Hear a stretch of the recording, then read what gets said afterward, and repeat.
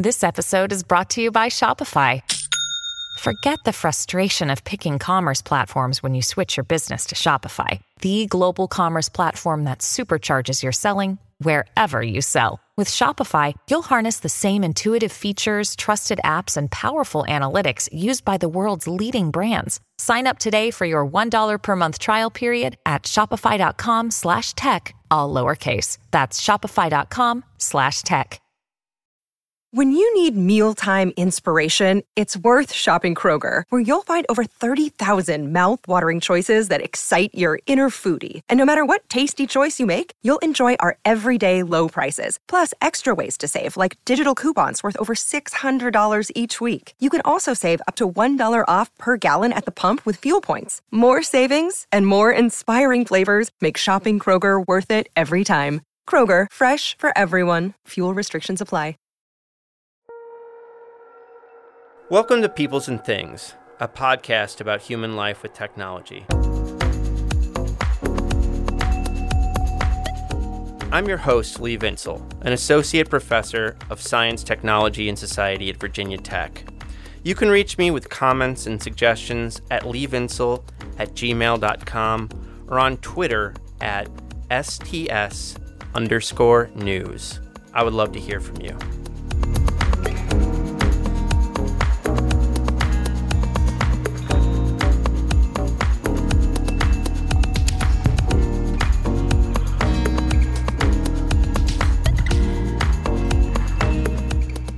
In the Disney movie Zootopia, there's a scene where the two main protagonists need to find some information, and their trail takes them to the Department of Mammal Vehicles, or DMV.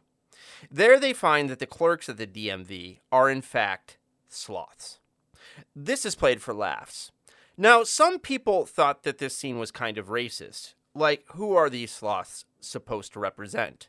But I saw it more as a commentary on our everyday experience with inefficient bureaucracies in our society, which actual DMVs are cast as the greatest example of in our culture.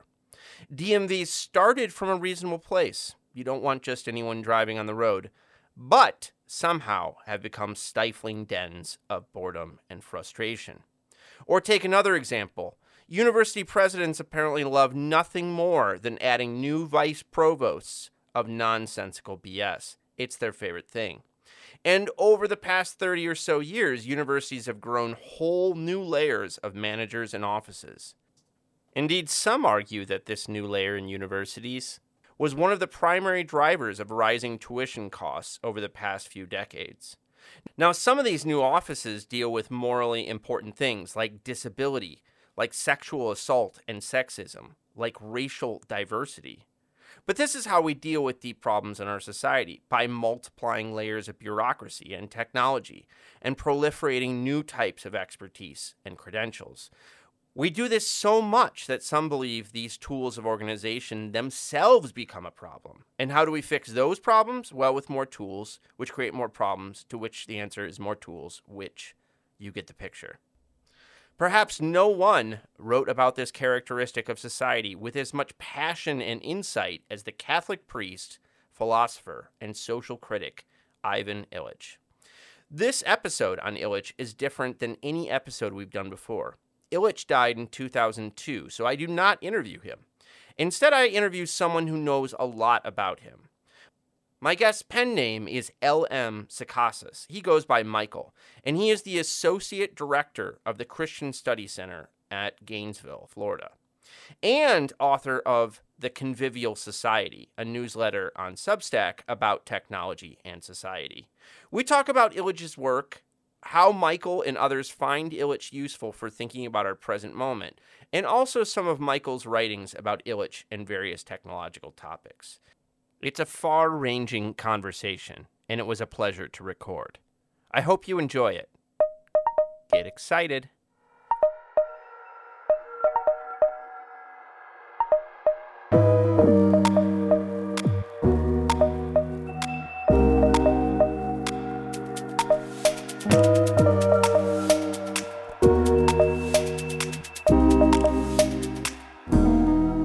Michael, thanks so much for taking the time to talk to me today. My pleasure. Thanks for having me on. I should probably also tell listeners that you were recently a guest on the Ezra Klein podcast, so they should check that out. And congratulations on that opportunity. Thank you very much. Yeah, as I joked on Twitter, it's amazing who they'll let on the show these days. I appreciate the humility. If you had to explain Illich's book, Tools for Conviviality, to someone unfamiliar with it, which is something you've done often in a number of venues, what do you tell people? How do you start them off? That's a great question. It's a dense book, and it's kind of woven into Illich's whole sort of intellectual development. But I'd say that Tools specifically is probably the book where you get the most kind of condensed vision from Illich for what a good technosocial configuration might be, right? So he's exploring the kinds of tools that in his mind will lead not only to a just society, but a good society.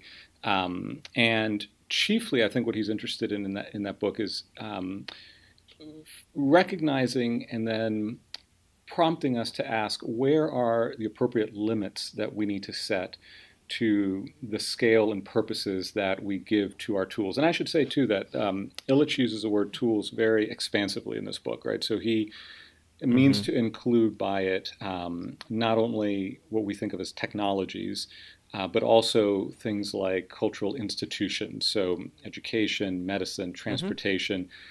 These are kind of cultural tools that Illich means also to analyze here. And in his view, one of the things that I think he is really interested in here is understanding that there is some threshold that varies, that can be ascertained in a variety of different ways, but that upon crossing these thresholds, institutions or technologies become counterproductive. And so he opposes, on the one hand, in industrial scale tools, which in his view, all these tools and institutions have kind of crossed over that threshold into counterproductivity, to what he calls convivial tools, which is what gives the book its name. And so that's, in some respects, the gist of what his project is in that book. Maybe it would help. We could talk a bit about like his notion of the two watersheds. So what's his image of the problem? It seems to be that we introduce tools for good reasons, right, to deal with problems, but then somehow like the problems become, or the tools becomes problems in themselves. So what is his image for how that process works? Yeah. So the two watersheds that he discusses at the outset of Tools for Conviviality, he takes medicine as his sort of case study for this early example. And he's going to go on later in a few years to write a book that was first called Medical Nemesis, and today is usually published as Limits to Medicine, which the book itself is devoted to medicine as an institution and how it has crossed that threshold. But in this book, he gives a little sketch of that. In Tools, he gives a sketch of that process. So the first threshold, he dates it, I forget, it's early 20th century, 1913 or something like that. And the first watershed is where medicine becomes sort of actually useful, right? Where you can go to a doctor and actually expect to have a better than 50% chance of getting a good treatment, of your health being improved, of having what we might think of as a positive outcome. And then the second watershed, in his view, happens later, mid-20th century. I forget if the date's in the 1950s or 60s. But at this point, the gains are, in some cases, the rate of gain is slowed. And in fact, you may have both individual sort of physical ill effects from treatment, and then there are also cultural effects that result from an overdependence on the institution of medicine and the professionalization of medicine. And one of the things that's really interesting about Illich is that there are many critics of industrial society. Few of them take aim at education and medicine, which are generally seen to be the most benign institutions of modern society. Part of what Illich is concerned with, and I don't know that this comes across in the popular image of Illich, such as there is one, is that he really prizes people's capacity to care for themselves and for each other, for their communities. Yeah. And so part of what he thinks is happening in medicine and education, for example, is that we're outsourcing our native capacities for care to a professional class that then sort of defines for us, not only comes alongside us and helps us achieve education and health on our own terms, but defines for us what education and health are. And that's part of the counterproductivity in Illich's mind. It's when the individual or the community loses a measure of autonomy with respect to defining for itself or themselves what their ends are, and are, on the other hand, forced to conform to institutionally defined ends. And so must subject themselves to, what institutionalized medicine says health is, or what, what counts for being educated in a society where, that usually is reduced to the outputs of the educational institutions. Yeah. I mean, I think what happened with education since he died is like, especially in the States, he would be even more horrified, right, with the way we've become so obsessed with testing and national standards and all these kinds of things, which seem to be exactly the kinds of worries that he had.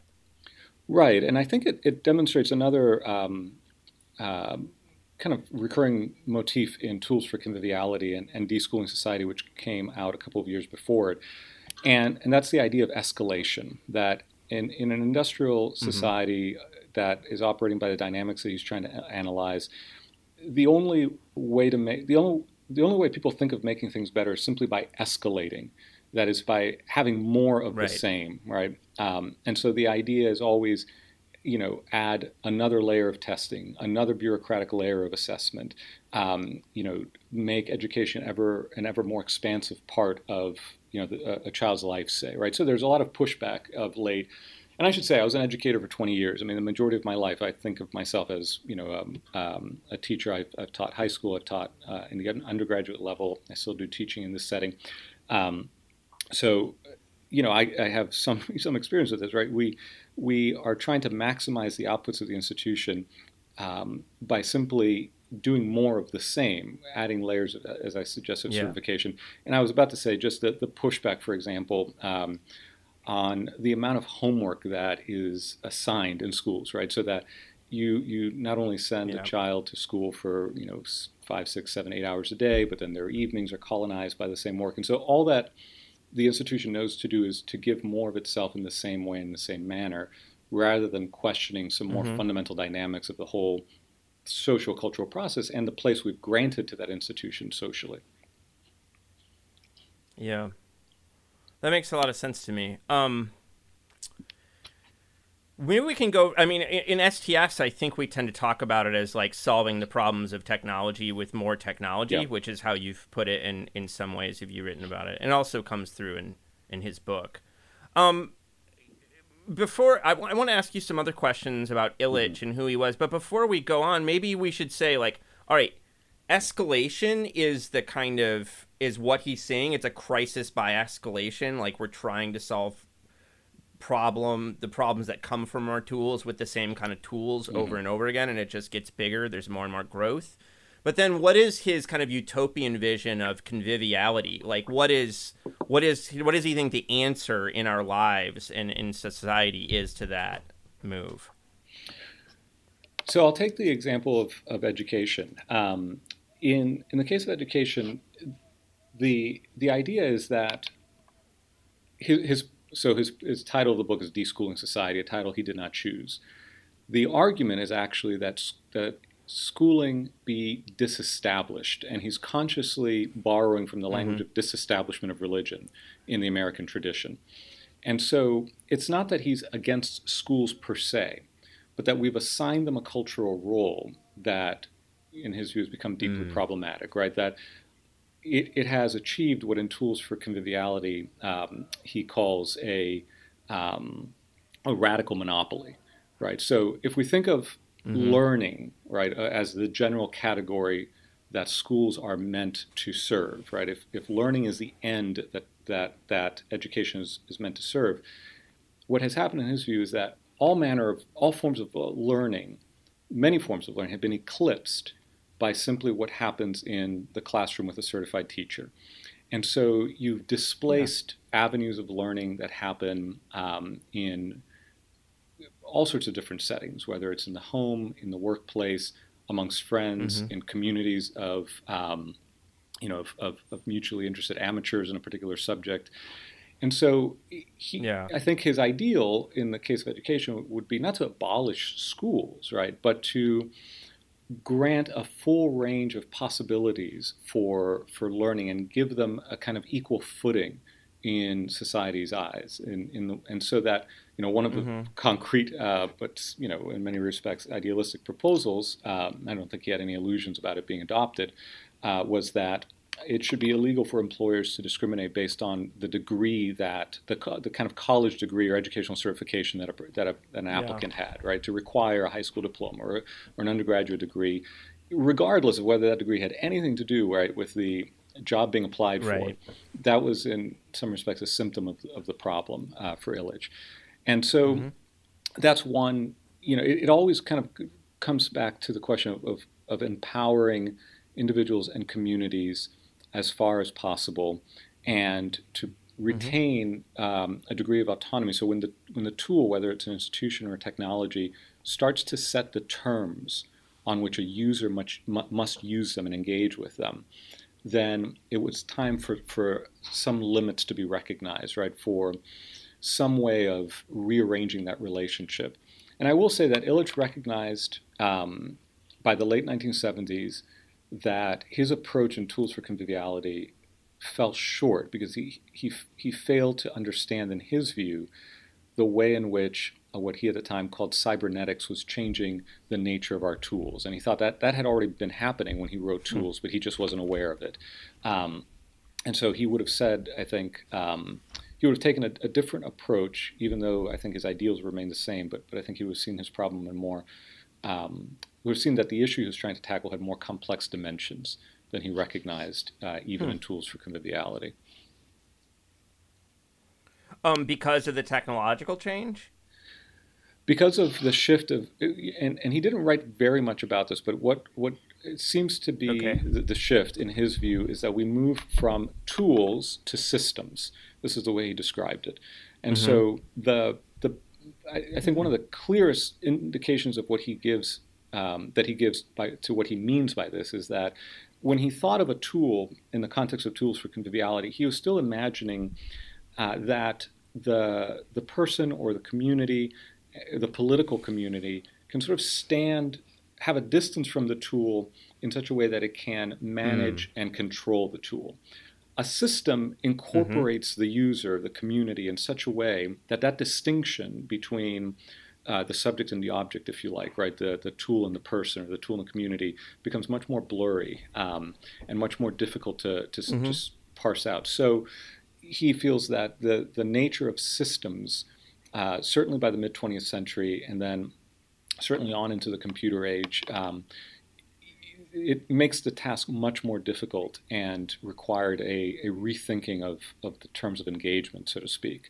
And he goes on even later. There are other ways in which he rethinks his earlier work.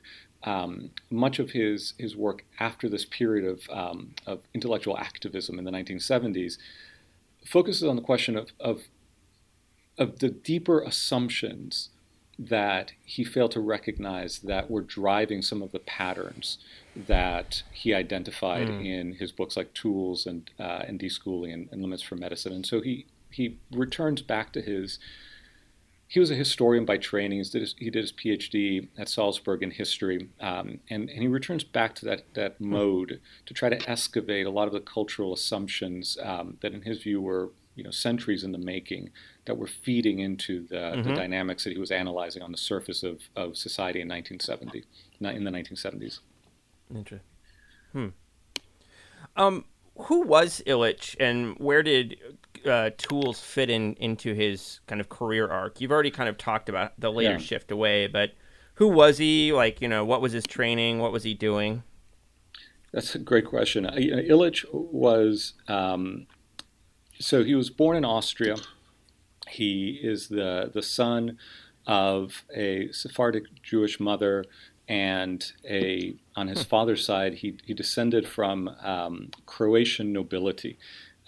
His grandfather at the time of his birth still lived on an island estate off the coast of the province of Dalmatia in modern-day Croatia, then Yugoslavia, where there were elements of that estate that were still run as they were run in the 1300s. So there's this deep ancestral heritage on one side. He thought of himself.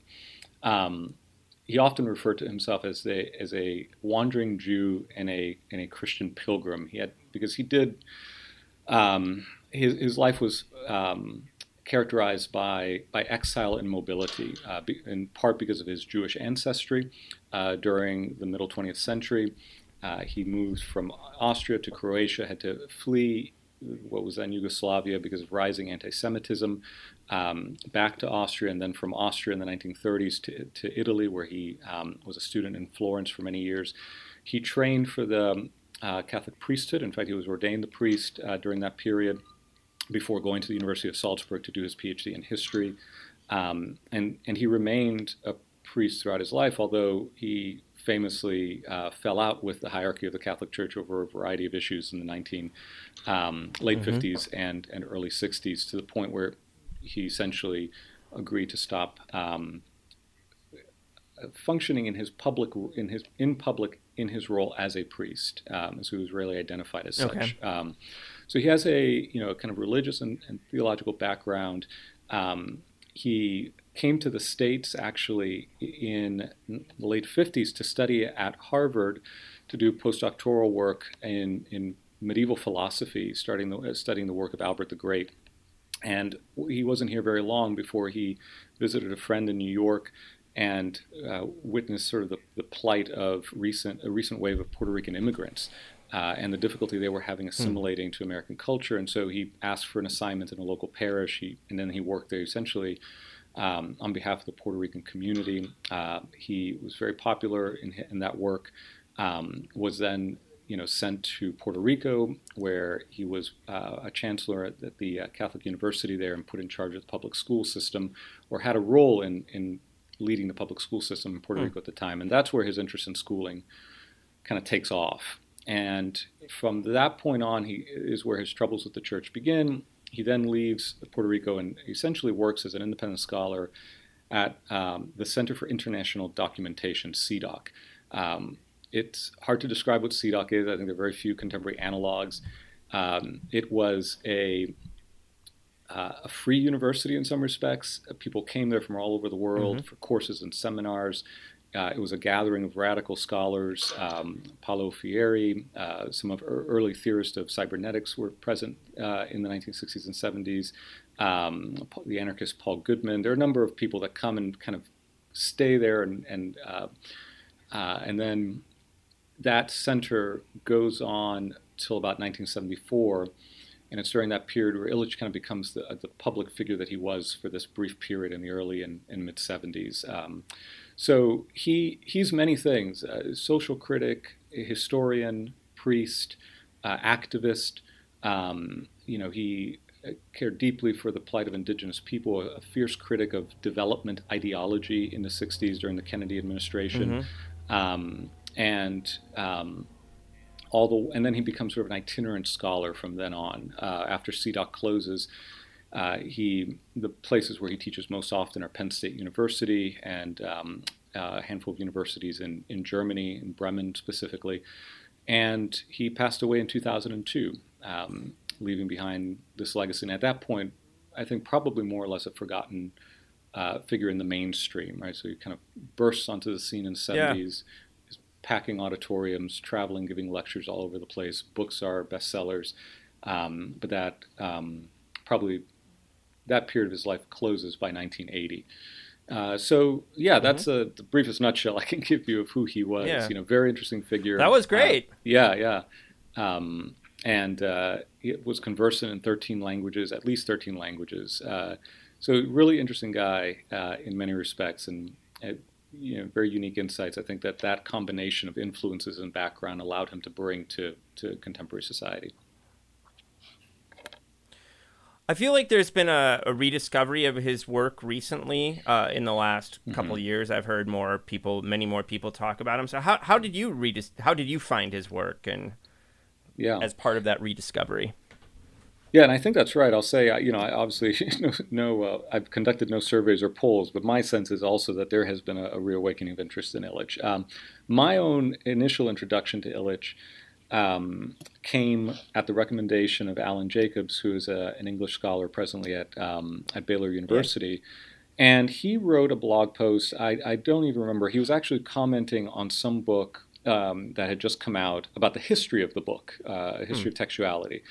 And he wasn't very fond of it, and he said, there are these other works that are much better. And one of them was In the Vineyard of the Text by Ivan Illich. So In the Vineyard of Text was Illich's last book. It's very different. If anybody just knows Illich from deschooling and tools and limitless medicine, In the Vineyard of Text is a very different book published by University of Chicago Press. It's a history of the changing the changing technologies around the text in the 12th century. Very fine-grained and detailed. A look at the transition from monastic to scholastic readership. And so it's scholarly, it's heavily footnoted, it doesn't have the polemical tone that some of his early writing has. I found it not only really insightful, but also I always sort of stumble as to how to put this, but kind of a morally serious book, and a beautiful book in a sense, and the care that he brought, the obvious passion that he brought to the subject that was present in his writing in a way that wasn't in a lot of other scholarly writing. I was in graduate school at the time, and a lot of the other writing I was reading didn't have this added dimension that Illich brought. So that's what sort of introduced me to him. I went on from that point to read Tools for Conviviality and not much else for a while. And it's been, I think, in the last 5 years or so that I've become increasingly interested in his work and found his work to be really useful in analyzing and framing many of our contemporary issues and contributing to the Illich revival, such as there is one. Yeah. Right on.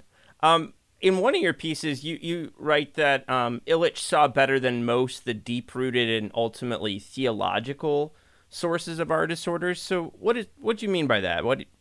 How does theology come out in his view of these things? Man, so that's interesting. That's one of these cases where I want to go back and read the context of what I said. So I think there's a sense in which a good friend of Illich's, another Roman Catholic priest that was probably his longest standing associate, Lee Hanakai, he said that Illich was often doing theology in another key. And I don't think he meant by that one had to kind of apply esoteric readings to Illich, but just the fact that a lot of the concerns that he was bringing to institutions like education, transportation, and medicine, he first intuited and applied those critiques to the church itself, right? So he sees the church as sort of the model institution for Western modernity. He has a much later work, and it's actually not a book he writes. It's a book he, in a sense, dictates to David Cayley. It's called oh my goodness, I can't believe I'm blanking on the name.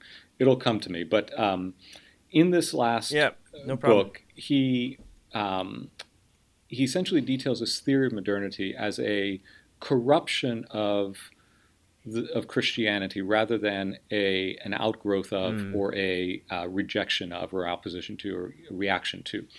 And what he means by that is that the church becomes, in his view, the first institution that makes itself so dominant over an individual's life, the life of individuals, that has a kind of certified professional class in the way that priesthood developed in late medieval Christianity. He, for example, has this line where he talks about how it is in the church that hospitality is transformed into hospitalization. The idea that a gift for caring for others that in early Christianity was widely distributed and in some respects was the duty of all individuals becomes institutionalized, and one professional class will take care of it and everybody else is sort of disburdened from that responsibility to care for the Yeah. other. So all that to say that the critiques that he applies to modern institutions were first applied in his mind to the church, and that isn't evident. Rivers North of the Future is the name of the book that I was forgot just a moment ago. But it is in that work where that becomes explicit. Although I think it was there for those to see. There's a language of disestablishment, for example, in tools or in deschooling. He often talks about liturgies and rituals, right? That modern institutions create rituals and liturgies for their those who participate in their life. So that kind of religiously intoned language is there throughout.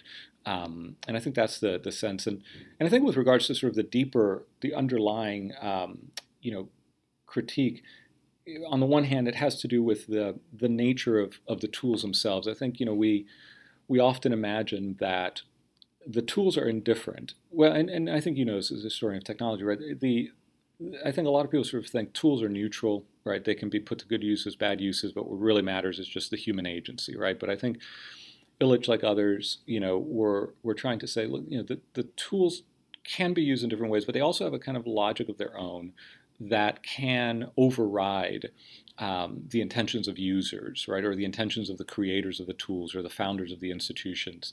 And so he wants to help us understand that there are these logics that are at work that colonize our way of thinking about different cultural problems, political problems, and that in some cases what we need to do is sort of reject the tool or place limits on it, rather than just assuming that, if, for example, I think of this in terms of how we think about Facebook in public discourse, right? The idea that if Facebook weren't a private company but publicly owned, or if it were broken up or something, that would sort of make the Facebook a benign force, right?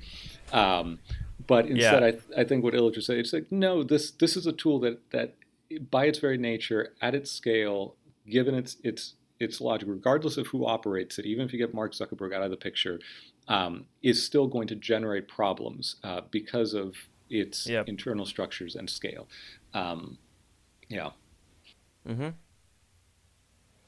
I wanted to ask you how he kind of fits into kind of broader 20th century kind of streams of thought. So I want to ask you one about kind of other religious figures, but the one that has come up for me in our conversation so far is kind of critiques of bureaucracy that are around from like the 50s through the 70s. I mean, there's all kinds of people writing about the problems of bureaucracy. Even like Joseph Schumpeter, the famous kind of Austrian economist, sees like the burdens of bureaucracy as like inducing all of these deep societal problems. And on the left and right, I mean, both the new left kind of hippie types and kind of conservative, like the public opinion and these other, kind of conservative critiques of bureaucracy you see in the 60s and 70s. So do you think he kind of fits into that moment where people are seeing bureaucracies as kind of having a logic of their own and leading to problems? Yeah, I think if we're drawing sort of Venn diagram like illustrations of this, there's an overlap to some degree with those circles. I think if we're placing him in some wider intellectual currents, I think of who's the author of Small is Beautiful? Schumacher. Is it Schumacher? Schumacher, right? Yeah. There and there's an Austrian writer who right now his name is escaping me, not part of the Austrian School of Economics, but Leonard Kohl maybe is the name. In any case, there are those who are focusing on the scale of the institutions, the scale of technology, right. and how, well, there's an emphasis on, the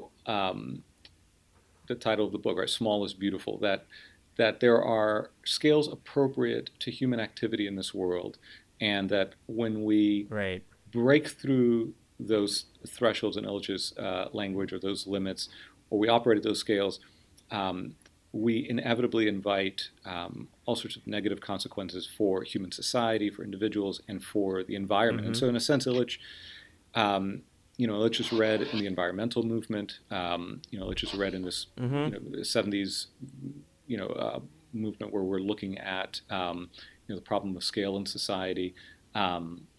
It is interesting the number of various types that kind of find something in Illich that attracts them, right? So he himself has often been called a libertarian, an anarchist, a socialist, a radical, but then he says his radicalism is a function of his traditionalism, and so he frequently disappointed either people on the right or people on the left that came to CDOC thinking that they were going to be validated in their own kind of understanding of the problem and the need for a solution.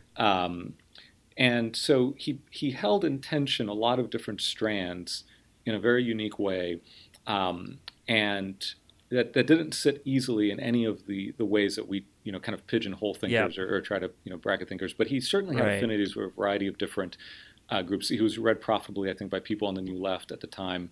And so there were, David Cayley in his intellectual biography of Illich that came out just last year, which is a gem, and anybody interested in Illich, I think that for years to come will be the starting place. It's called simply Ivan Illich, an intellectual biography. He talks about the discourse of the crisis of man. Grief wrote a book. That book was probably 5 years ago now, maybe a little longer. And he situates Illich. He says Illich can very much fit into that grouping where you might have people like Hannah Arendt and others. So there are a variety of ways of placing Illich in the intellectual currents of the 20th century. But I think that the unique package of his upbringing, his training, the sources of his thought, and his own sort of biographical experience, his own story, make his perspectives ultimately very different to fit neatly into any one of those streams. Yeah, that makes sense to me. I mean, the other stream I wanted to kind of ask you about was traditions of Catholic and Christian kind of cultural pessimism and kind of anti-modernity. So I was thinking about like French Catholic existentialists, Jacques Ellul. Yeah. My friend argues that Martin Heidegger is basically a Catholic thinker when you kind of strip away some of the layers. Yeah. And there's lots of people, in the 20th century who questioned modernity, and I think especially science and technology, that these things can like really deliver on their promises, and even that science and technology had kind of become a form of idolatry, right? So do you think is that part of the background for him, or is he reading those kinds of characters and responding to them, or I'll start there.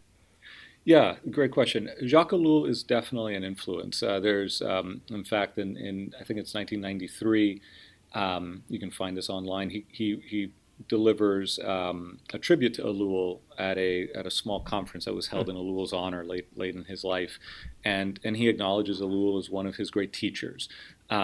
He was a student of Jacques Maritain in the 1940s, and so there is definitely. Well, there you go. Yep. Yeah, there's a connection there. I think when I think of somebody says sort of the Catholic traditions of critiques of modernity or anti-modern thinking. To me, that tends to suggest a kind of reactionary ideology or obvious ways in which that can go south. I think it's important to say Illich was not a romantic, and he is very explicit in saying that he has no desire to go backwards in time, right? So he's not pining for a lost age. He doesn't think the answer is to just undo modernity.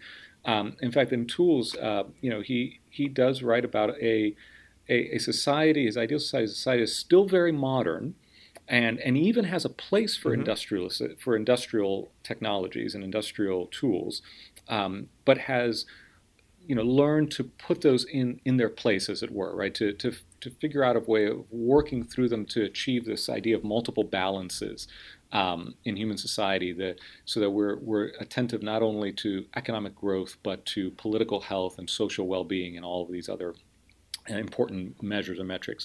So I don't think of him as a reactionary figure and as being anti-modern, but rather as being very specifically focused on the nature of certain industrial tools, the scale at which they operate, and their what he thought would be their eventually destructive consequences, not only for society but for the environment, right, for the natural world.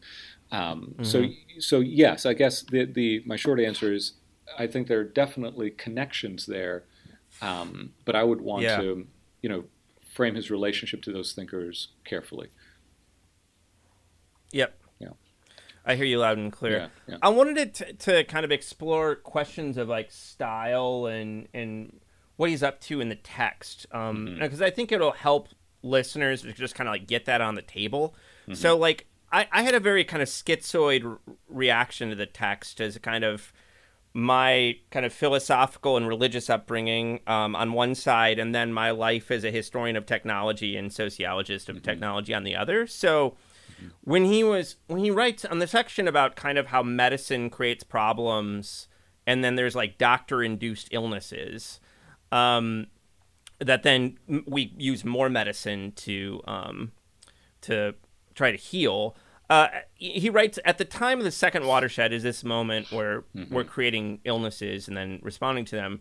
Preservation of the sick life of medically dependent people in an unhealthy environment became the principal business of the medical profession. Now, I read this as like I'm extremely skeptical about lots of aspects of modern medicine. I think we use all kinds of drugs that are basically that show no efficacy, including many psychiatric drugs, for instance. I think the way we do end of life in our society and the costs that come with that are absolutely bonkers, right? And so I'm like very, very critical of the way medicine functions in our society, as are many of my friends, like the science journalist John Horgan, for instance. But like the idea that like responding to doctor-created illnesses became the principal business of medicine, I feel like is maybe a stretch. So I just wonder, like, it's like, so what, how do you think about that? I mean, he's making some really big generalizations. He doesn't really provide any evidence for these kinds of claims. Like, what do you think about what he's up to? And also, like, how does it fit with where he goes from there? Yeah. So I think the first thing I would say is that, if you're specifically interested in the questions of medicine that he raises in the opening of Tools for Conviviality, then the thing to do is to follow up with Limits to Medicine, which is a much more well-documented, well-argued exploration of these questions. And so I think that what he is up to in Tools for Conviviality and in Deschooling Society, there's this moment, right? So he's writing at a point where radical change kind of feels possible, right? And so it's, I think, important to remember this is in the flush of this period of the 60s, which don't end in 1969, but encapsulate the early 70s to some degree, right? Where there is something in the air that suggests that we are at an inflection point, right? And that things can become radically different. And I think Illich is writing into that moment. He refers back to this period where he shoots off Deschooling, Tools, Energy and Equity, his critique of the transportation industry, and Limits to Medicine in a period of 4 or 5 years. And he looks back at this period and calls it his pamphleteering phase. And I think what he means by that is he's writing calls to action in some respects, right? He's writing not quite manifestos, but they have this urgency, this kind of prophetic quality to them, and so he does have certainly a way of writing that I think is intended to provoke, right? So I think that's important to recognize, and to situate that work within the whole arc of Illich's, and of course, who has the time to do this, right? But if you care to understand Illich, I think to take in the whole arc of that. And I think there's a lot of underlying work that doesn't get explicitly cited or mentioned. And he, in the preface, for example, Tools for Conviviality, and I think this is true of really a lot of his work. It's the product of conversations, exchanges, seminars, interactions with other scholars that happened at CDOC And, he even says, many of the people who were my conversation partners will hear echoes of their ideas and their thoughts here. And so there's a diverse set of disciplinary perspectives that are underlying this, but it happened in conversation. And in some ways, Illich is producing a kind of, I don't like the word manifesto precisely, but an urgent call to action, right? That has a kind of polemical thrust to it in some respects, that is built upon all of those. But all that in its detail doesn't seep into the text in the way that, we might expect by contemporary scholarly conventions. Right on. I mean, I think that makes sense. And I think it will help people if they approach the text and have this initial resistance, just to think about like what the genre is and where it fits in his overall arc. I wanted to ask you a bit about what you find useful in Illich for thinking today, and also about what the people you've talked to about Illich are kind of what about his work is resonating with them today. But before I got there, I thought, could you tell listeners about the Christian Study Center of Gainesville and your role there? Yeah, sure. I'd be happy to.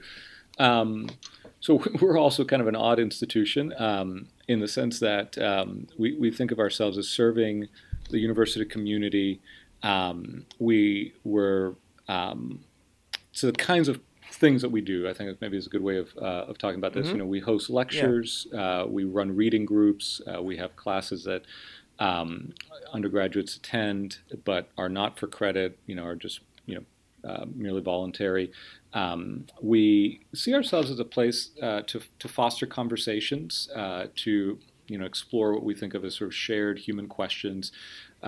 We want to make this a space for conversation from people from a variety of religious backgrounds and traditions. So we've had Hindu, Islamic scholars come and present and lead group, or not lead groups, but give lectures here, and also people from no religious background. Essentially, it's a place that's kind of focused on expanding the kind of work that happens in the university, bringing in a diversity of voices into the kinds of questions that are raised. We've been here for about 20 years. There are a number of study centers like this that aren't always called study centers. I'm not always sure that that's the best word for what they are. But it's a loose network of 30 or so, maybe 30 to 40 similar institutions around the country, always situated in the vicinity of a university. So we're not in any way affiliated with the University of Florida, which is where I'm at in Gainesville. Right. But that certainly is the community that the center seeks to serve. And then another way we've sort of thought about what we do is, a place where we can kind of represent what we think of as sort of the best of the Christian intellectual tradition within the university community context, recognizing very well that what we're doing is a very different thing that what often hears about the Christian church in mainstream media and in the United States today. In the United States, certainly, exactly. yeah. So, trying to maybe show another way, right? Yeah. Mm-hmm. Yeah, and I think people might think it's an odd institution, but as you said, we have a Christian Studies Center here at Virginia Tech, actually. And, that's right, the Bradley Center, and it's an. That's right. Yeah. And so it's this larger tradition. I think, was it started at University of Virginia? Is that one of the earliest ones? Is that right? That is one of the earliest. That's right. Yes. Yeah. And so part of it had to do with kind of it has to do with kind of Christian intellectual life, and re-enlivening that side of the tradition in the context of kind of university spaces. And so, I mean, I kind of wanted to get that out there, because I think it'll help listeners. I wanted to ask, both about what you find useful, but I know just from going on to the Study Center website that you've talked about, you've done things about Illich at the Study Center. Mm-hmm. So I also wondered just how, the audiences that you're talking to there or working with around his work, what's been resonating with them about Illich's work? Yeah, that's a great question. So I think part of what may resonate most in this context here, I think what Illich is asking us to consider, and he never puts it this way, right? But what is good for us, right? As human beings, as individuals, as communities. Yep. And do the patterns of modern institutional, social, technological life sustain, promote that idea of what we might think of as human flourishing, or are they in various ways undermining it, right? And so, I wrote recently on the newsletter a post about the idea of scarcity and desire and wanting, and how so much of our society is just premised on, sort of instilling consumer subjectivity, right, in all of us, right, so that we and then this is in some respects, and certainly not original to Illich, but the idea that I think I put it there, happiness is always on the other side of more, and I think we're to some degree, maybe all susceptible to that in some way or another, and Illich's work as a whole challenges that assumption, right? Asks us to consider whether or not there are ways of living that are in fact more satisfying and will give us a sense of meaning and purpose, but that will involve what we, from a modern consumerist perspective, might see as sacrifices in standard of living, right? Or in the GDP growth of a nation, there. I think, for example, I've often used the language of burnout, or the discussions of burnout, as an indication of this, right? So there's a lot of talk about burnout. A lot of people writing about it very insightfully, and we're, so the question is, why are we burned out? What is driving this, right? At some level, I think one way of answering this question is just this dynamics of modern capitalist society, the imperatives of consumer society. But is there any room for us to even think about relating to a society differently by adjusting our own assumptions about what the good life entails, right? About what is going to make, I don't know how else to put this except in this very sort of simple way. What is going to make us happy, right? What is going to make our communities healthy? What is going to promote the kinds of things that we say we want, right? Which is deeper interpersonal relationships, greater degrees of friendship, solidarity, and so I think that's one of the things that resonates. The sense that something has gone wrong. We're all kind of working really hard. Nobody's quite pleased with the work. We're exhausting ourselves. The report that got so much attention yesterday about the state of the global climate. We're taxing the Earth's resources at an enormous amount, and maybe we just need to kind of radically rethink all of the core assumptions that are driving us in that direction. And this was what Illich, as I suggested earlier, in his later work, really worked to understand, right? What are these? He called them certainties, things we don't question, things that we take for granted, things we just think are the way the world must operate. Ideas about the nature of scarcity, for example, became very important to him at this point in his career. Why we think of economic life in terms of scarcity, for example. Is there an alternative to that? And so there, and I would say also the idea that we can do more for ourselves than maybe we're led to believe. And this is not a kind of a pull yourself up by your bootstraps sort of modern individualistic ideal, right? It's always coupled with interdependence, right? That we become better able to care for ourselves and our families for the sake of our communities, right? For the sake of mutual aid, for the sake of mutual benefit. And I think there are a lot of ways that people on all, at all levels of society would say that, our institutions are failing us. And I think what Illich invites us to ask is, yes, and maybe that's in part because of the nature of these institutions and the way we were talking about earlier, but also maybe there's a way of living that turns us back towards ourselves in a way that is more fruitful, more life-giving, maybe that entails Yeah. some degree of risk, some, again, sacrifices by certain standards, but that ultimately is better for you, better for your community, better for the environment. I think that's what's resonating right now in Illich's work. Mm-hmm. That makes a lot of sense to me. I was thinking too about one strand of thought that comes out of the same problems that Illich is identifying in the 70s. Later, mostly in the 80s and 90s, I think, is communitarianism, which is this kind of like we've lost track of like the value of community and interaction. And I was just specifically thinking about Christian thinkers who took up this kind of line of thought, like Stanley Hauerwas and William Williman's book Resident Aliens, which viewed Christianity as a kind of subculture, and that they thought that Christians should actually embrace this kind of subcultural thing. And then the more recent kind of version of this, which might be more extreme in some ways, is kind of like Rod Dreher's book, like The Benedict Option, which, Dreher thinks that kind of culture has fallen so far that the only option for Christian communities is kind of withdrawal to like literally kind of create their own worlds. So I just kind of like wondered if given that is those are kind of conversations that have been going on with Christian communities, do you think like Tools for Conviviality connects to like those set of issues for Christian communities? Have you found that within your own community, or are those things not even coming up?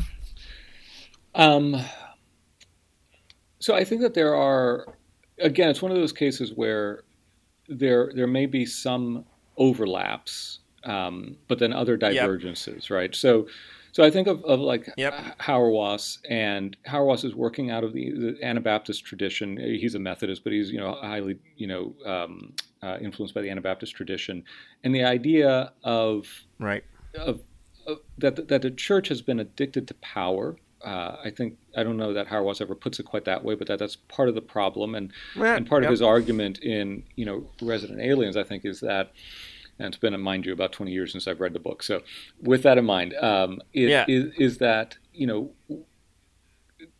especially in the American context, Christianity became too enamored with its cultural influence, and I think that there is a sense in which that resonates with Illich. Illich, there's a collection of essays that Illich wrote in the 50s and 60s titled "The Powerless Church," and I think there's certainly a sense in which Illich's argument and Hauerwas's argument would align at certain points with regards to what the church ought to be. It ought not to be an institution that was characterized by the use of power or its power over society, but rather was a community a collection of communities, right, in many respects, that its primary witness was in its service to neighbor, certainly its testimony to the gospel, to its modeling of forgiveness and of humility and of the distinctly Christian virtues, but that it did not aspire to cultural power, I guess would be the point there. Yeah. So there's that overlap. With regards to the more recent, like with Dreher's work, for example, I confess I have not read Benedict Option, but I think I know enough about it to sort of comment on it. Yeah. I don't think. I think there's a insensibility and in I don't know, in some way, even the general idea of the good, there's a way in which Illich does not sit easily with that project. And I'd have to think a little bit more, I confess, about how to put that or how to parse that difference. But Illich never is writing about retreat, right, or about cultural retreat. Those just aren't his concerns. His concerns are not the loss of influence in the church or the way in which culture is. Actually, maybe I'd put it this way. In some respects, I think Dreher is concerned with the ways in which culture is dominating the church. Illich's fundamental critique is that the church was a bad influence on culture in its modeling of institutionalization and the kind of dependence it generated and created. And so, in some respects, if you stretch the timeline out far enough, Illich would say, the problem is actually coming from here in the other direction. I think that Illich's relationship to all these thinkers would be, complicated. Charles Taylor, I think Taylor sometimes, I don't know, I don't think of Taylor being a communitarian exactly. Some of his early work, I think, is maybe grouped in that category sometimes. He gets lumped in there for sure. Yeah. And there are certainly affinities between Taylor and Illich in a secular age. Towards the end, Taylor, relies a lot on Illich's distinct critique of modernity as stemming from the corruption of Christian institutions. In fact, Taylor had a lot to do with bringing Rivers North of the Future to press and encouraging Cayley to publish that. So there are some points of contact there again, but I often find that Illich is sort of doing his own thing, and especially with Dreyer, I could see people that are in that circle reading Illich and reading him with profit and saying, oh yeah, this is helpful and good, and fitting some of Illich's work into their project, but I think the projects taken whole aren't nearly as compatible. Yeah. No, that makes a lot of sense to me. I don't like Illich is not a person to peg. He's not that simple, but I think what I want to do more is just explore his kind of contacts with other strands of thought, because I think it's helpful to kind of situate him. I think first of all, I just want to tell listeners again to check out your newsletter, The Convivial Society, which is on Substack, and you've written a lot of neat pieces, and I want to make clear that you're kind of tackling issues around technology with your own voice, by drawing on a bunch of thinkers. Illich is one of the central ones, but you're really bringing a lot of different thinkers to bear. But it's just to kind of give listeners a flavor, I thought we might talk about one or two of them. So you had this neat piece, The Skill of Hospitality.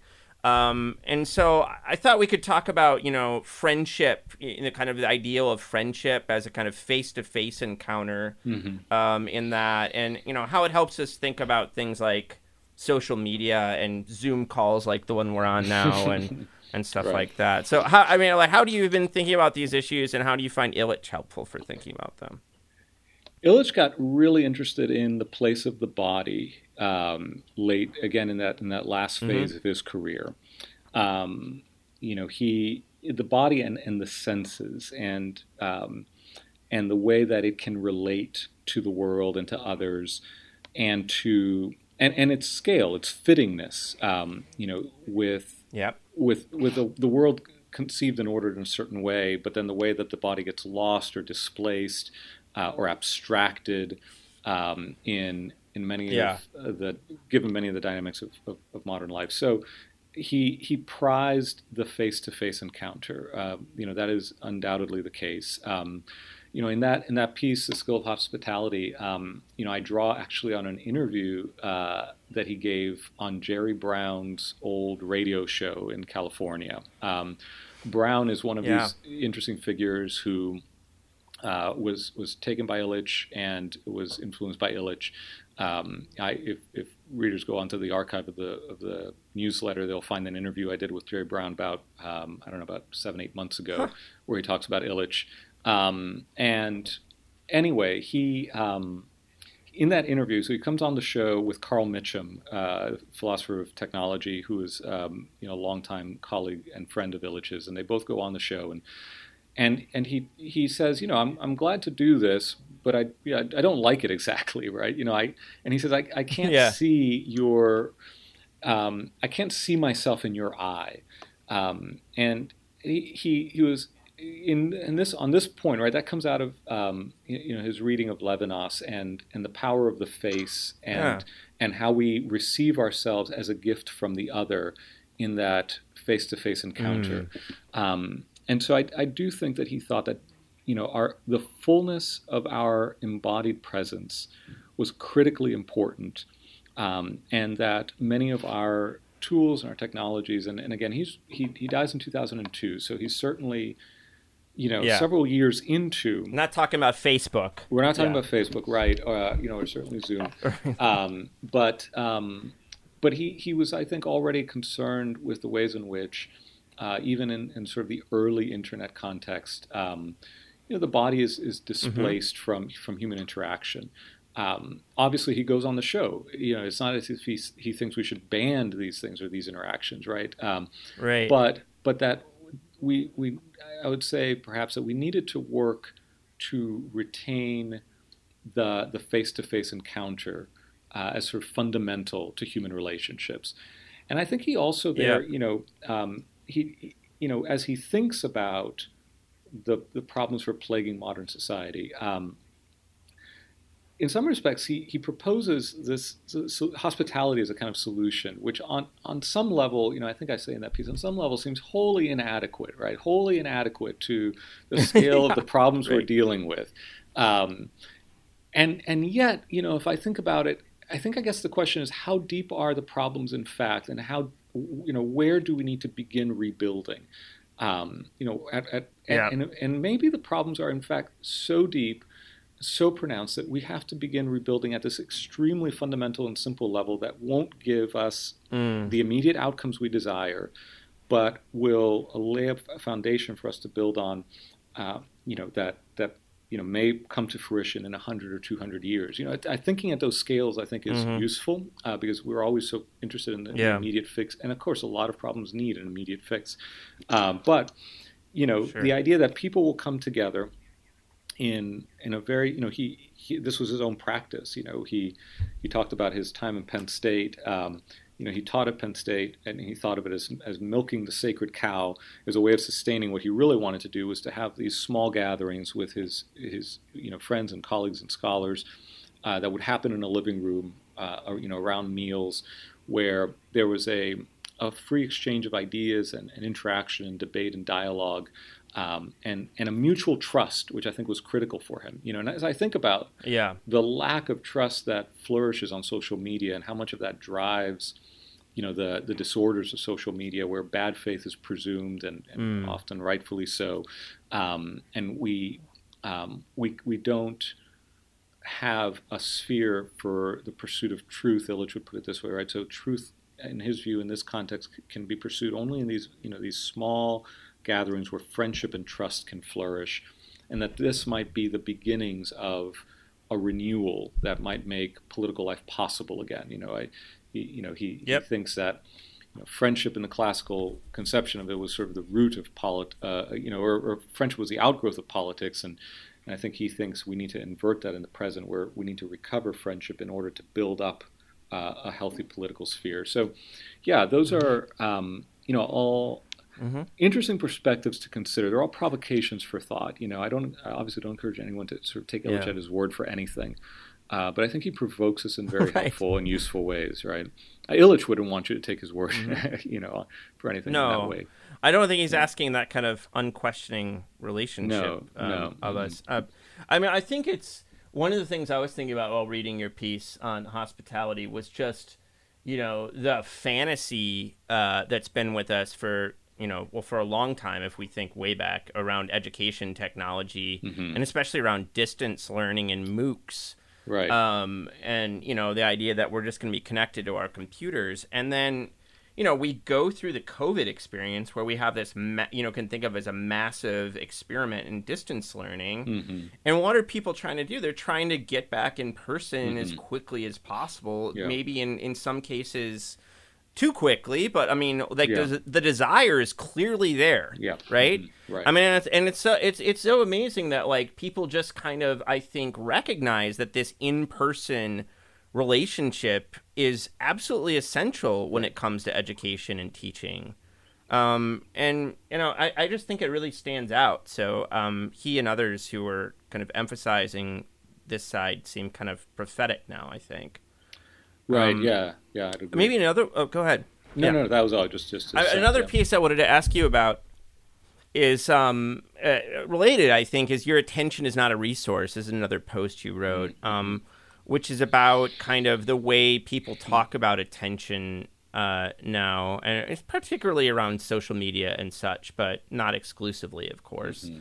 So, I mean, how do you find Illich helpful around this topic of attention? Yeah, that's one of those pieces where I found myself, I'm often thinking out loud, and the idea comes together as I write, and sort of throw it out into the world to see what people think. And I think that was one of those places where I was really kind of testing the application of an idea to a certain context. And so, Illich became very critical of what we might sort of think of as just the commodification of everything, right? The way in which economic imperatives came to dominate all of the ways that we think about human relation, all the spheres or tasks or roles that we undertake.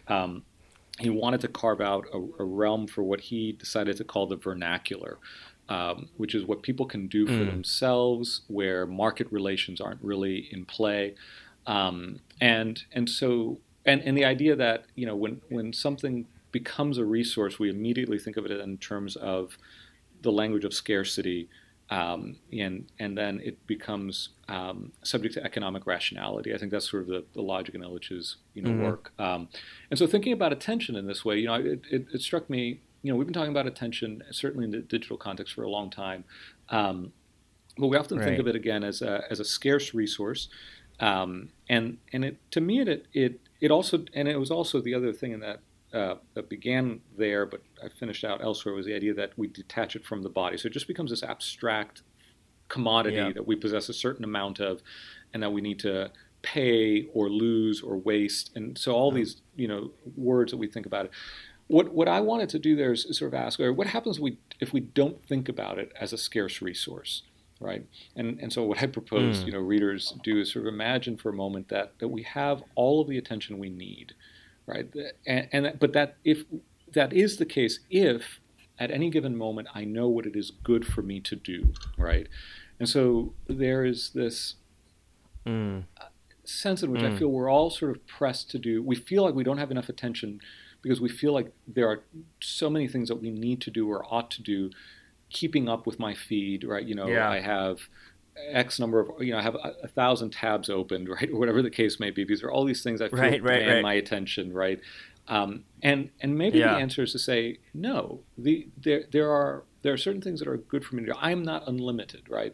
And so I need to think again about what it is good for me to attend to, and if in any given moment I'm thinking on those terms, along those lines, then I think I can experience my attention not as a scarce resource that I'm, anxious about losing or having to manage, but rather as a kind of gift, right? I have 2 young daughters, and I often think about this in the context of how, especially when, the work from home period, right? And how I can frame their presence in my life as a competition for the scarce resource of my attention. But if I put it that way, I immediately realize that's a disordered way of thinking about it, right? The question, the question is rather, what is it good for me to attend to at this moment? And if I think of it that way, and this is not to say that the answer is always to attend to my children, right? Because there are real responsibilities, right? But that I can. And they need to attend to themselves sometimes too. Exactly, right, precisely. But that's a different way of framing the situation, and I may decide that the right thing, the good thing for me to do in this moment, at this time, is to attend to them. Yeah. But not because not as a draw or a wasting of this resource of attention, but because that is what my attention is for, right? That it is for them in that moment, right? And so I've found it useful to think along those lines, and I don't know, others may or may not, but that's kind of the idea, the experiment that underlay that piece. Mm-hmm. Yeah, I enjoyed it. I mean, I think this is not a comparison, but it just reminded me that I feel like there's been other thinkers that people have been rediscovering in the last few years who kind of think about the morality of attention with Simone Weil and Iris Murdoch being two who get written about pretty often.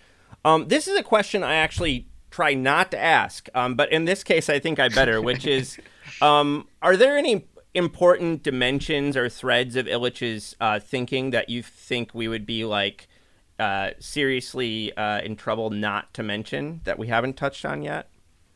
That is a good question. If you had asked me that about 10 minutes ago or 5 minutes ago, I would have said this idea of the vernacular of the the dominance of economic rationality, the idea of not conceiving of everything as a resource. Illich has this recurring emphasis on the commons, and in fact, I think I'm actually getting ready to write a little bit about this. So he has this very interesting piece that was recently actually brought to my attention. On I think it's titled something like "Hair," as in literally the hair on our body, and the city. And I won't kind of go through the very Illichian way that he approaches this problem, but it boils down to a question of the commons, and he distinguishes between the commons and both the private and the public, and I think that's useful because I think a lot of times, I may be tempted to think of the commons as being more or less synonymous with the public, public spaces, public, resources. But he distinguishes those, in the private. I think we have a way of conceptualizing, the public. The public realm, as it's usually spoken of, is already also a realm of rules and regulations, right? Obviously the governmental institutions will have a heavy role in defining what is public land, what is public use, what is a public utility, et cetera, et cetera. But he contrasts that to the old idea of the commons. He gives the example of a tree in a commons in a traditional village setting or whatever, and he says everybody makes kind of is free to make use of it for a variety of different purposes. He lists a lot of different ways in which that tree might be used by different members of the community. Nobody owns it, but neither is any public entity regulating it. Right. In other words, the commons is sort of an ad hoc arrangement where people have, through maybe custom and tradition and negotiation and a mutual reciprocity, figured out how to make use of this tool in ways that allow maximal freedom for all of the different people who need it and will make use of it. And then I think about something like the commons of speech, and he has an essay on the commons of speech, but how our talk about something like social media, and the public sphere, and our problems with it often come out of this sense that we don't know how to regulate it, we don't know how to make it work productively. We're concerned about whether it's private platforms and private speech with public consequences, and we're applying all these categories. And maybe the issue is that it's not a commons in the sense that, again, people aren't present to one another in a way that a similar sort of ad hoc negotiation of rights and privileges and responsibilities can be worked out in a manner that is sort of conducive to its good use. So that's an interesting strand. And it's go ahead. And then he thinks, he's not a tragedy of the commons person. He isn't so cynical about kind of human being and anthropology that he thinks we're automatically going to screw up the commons, right? I mean, he has a different vision of what humans are like. Yes, I think that's absolutely right. I think certainly the possibility that we'd screw it up is there. And so he's not an idealist, utopian, right? But I think he would say that people actually are a lot more capable, and this is his whole thing in some respects, right? People are capable, right? There are countless ways in which people took care of themselves, and did so in humane and responsible ways that they have lost the capacity to do because those roles and tasks and skills have been outsourced to institutions, to professionals. Yep. I don't know. I'll mention this example because it was so poignant in some respects. You mentioned I taught Illich here in this context. So I was teaching Illich, and there was a postdoc in the class who worked in a lab, and a colleague at in the lab passed away very suddenly, very unexpectedly, right in their common space in their office. And so he tells me then that, it was very obviously very traumatic. And he tells me that then a handful of he and his colleagues gathered together and were essentially just sort of talking through what had happened. And one of the people in that group, essentially said, well, maybe we shouldn't be doing this. Maybe we need to wait for the counselor to arrive, right? So they were going to have some professional counselor on site, right? And that to me was such a poignant example of what worried Illich, right? That he would say, we have a capacity to care for one another, to sustain one another in the midst of loss and tragedy in this way. And here was someone, and I don't want to, I don't want to come across as being sort of judgmental, right? But this is symptomatic, right? Here was someone who didn't think that they ought to be trying to care for themselves in that moment, in that way, until a certified or that they could be trusted, or that others could be trusted. Right. You have to have credentials in order to be trusted to do that kind of work. Exactly. Right. And that I think is one of the best sort of real world anecdotes that illustrates so much of what Illich was concerned with in the 60s and 70s. So right. No, I think he wants to say, you have these capacities, and it's not that professionals don't have their place. It's not that experts don't have their place.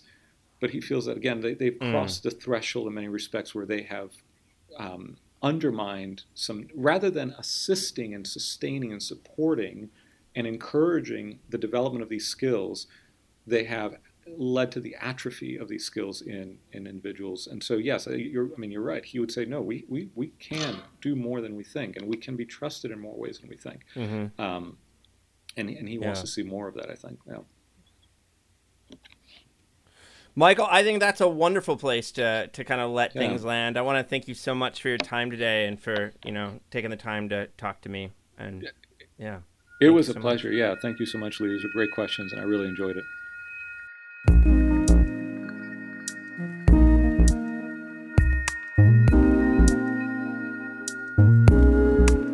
I hope you enjoyed this episode of our podcast. Peoples and things, like most things in this world, depends on the work of many people. I want to thank my brother Jake Vinsel for writing the music for the show. I want to thank my buddy Juliana Castro for designing the logos for the podcast. You can check out her work at julianacastro.co. Peoples and Things is a production of Virginia Tech Publishing and the University Libraries at Virginia Tech. Production activities are supported by the Athenaeum, a space in the library that acts as a hub for digital humanities teaching, learning, and creation. Joe Ford is the Athenaeum coordinator and digital humanities specialist at VT Libraries, and he serves as producer and sound engineer for the podcast. For information about other podcasts from Virginia Tech Publishing, visit publishing.vt.edu. I also want to thank you for listening. Thanks.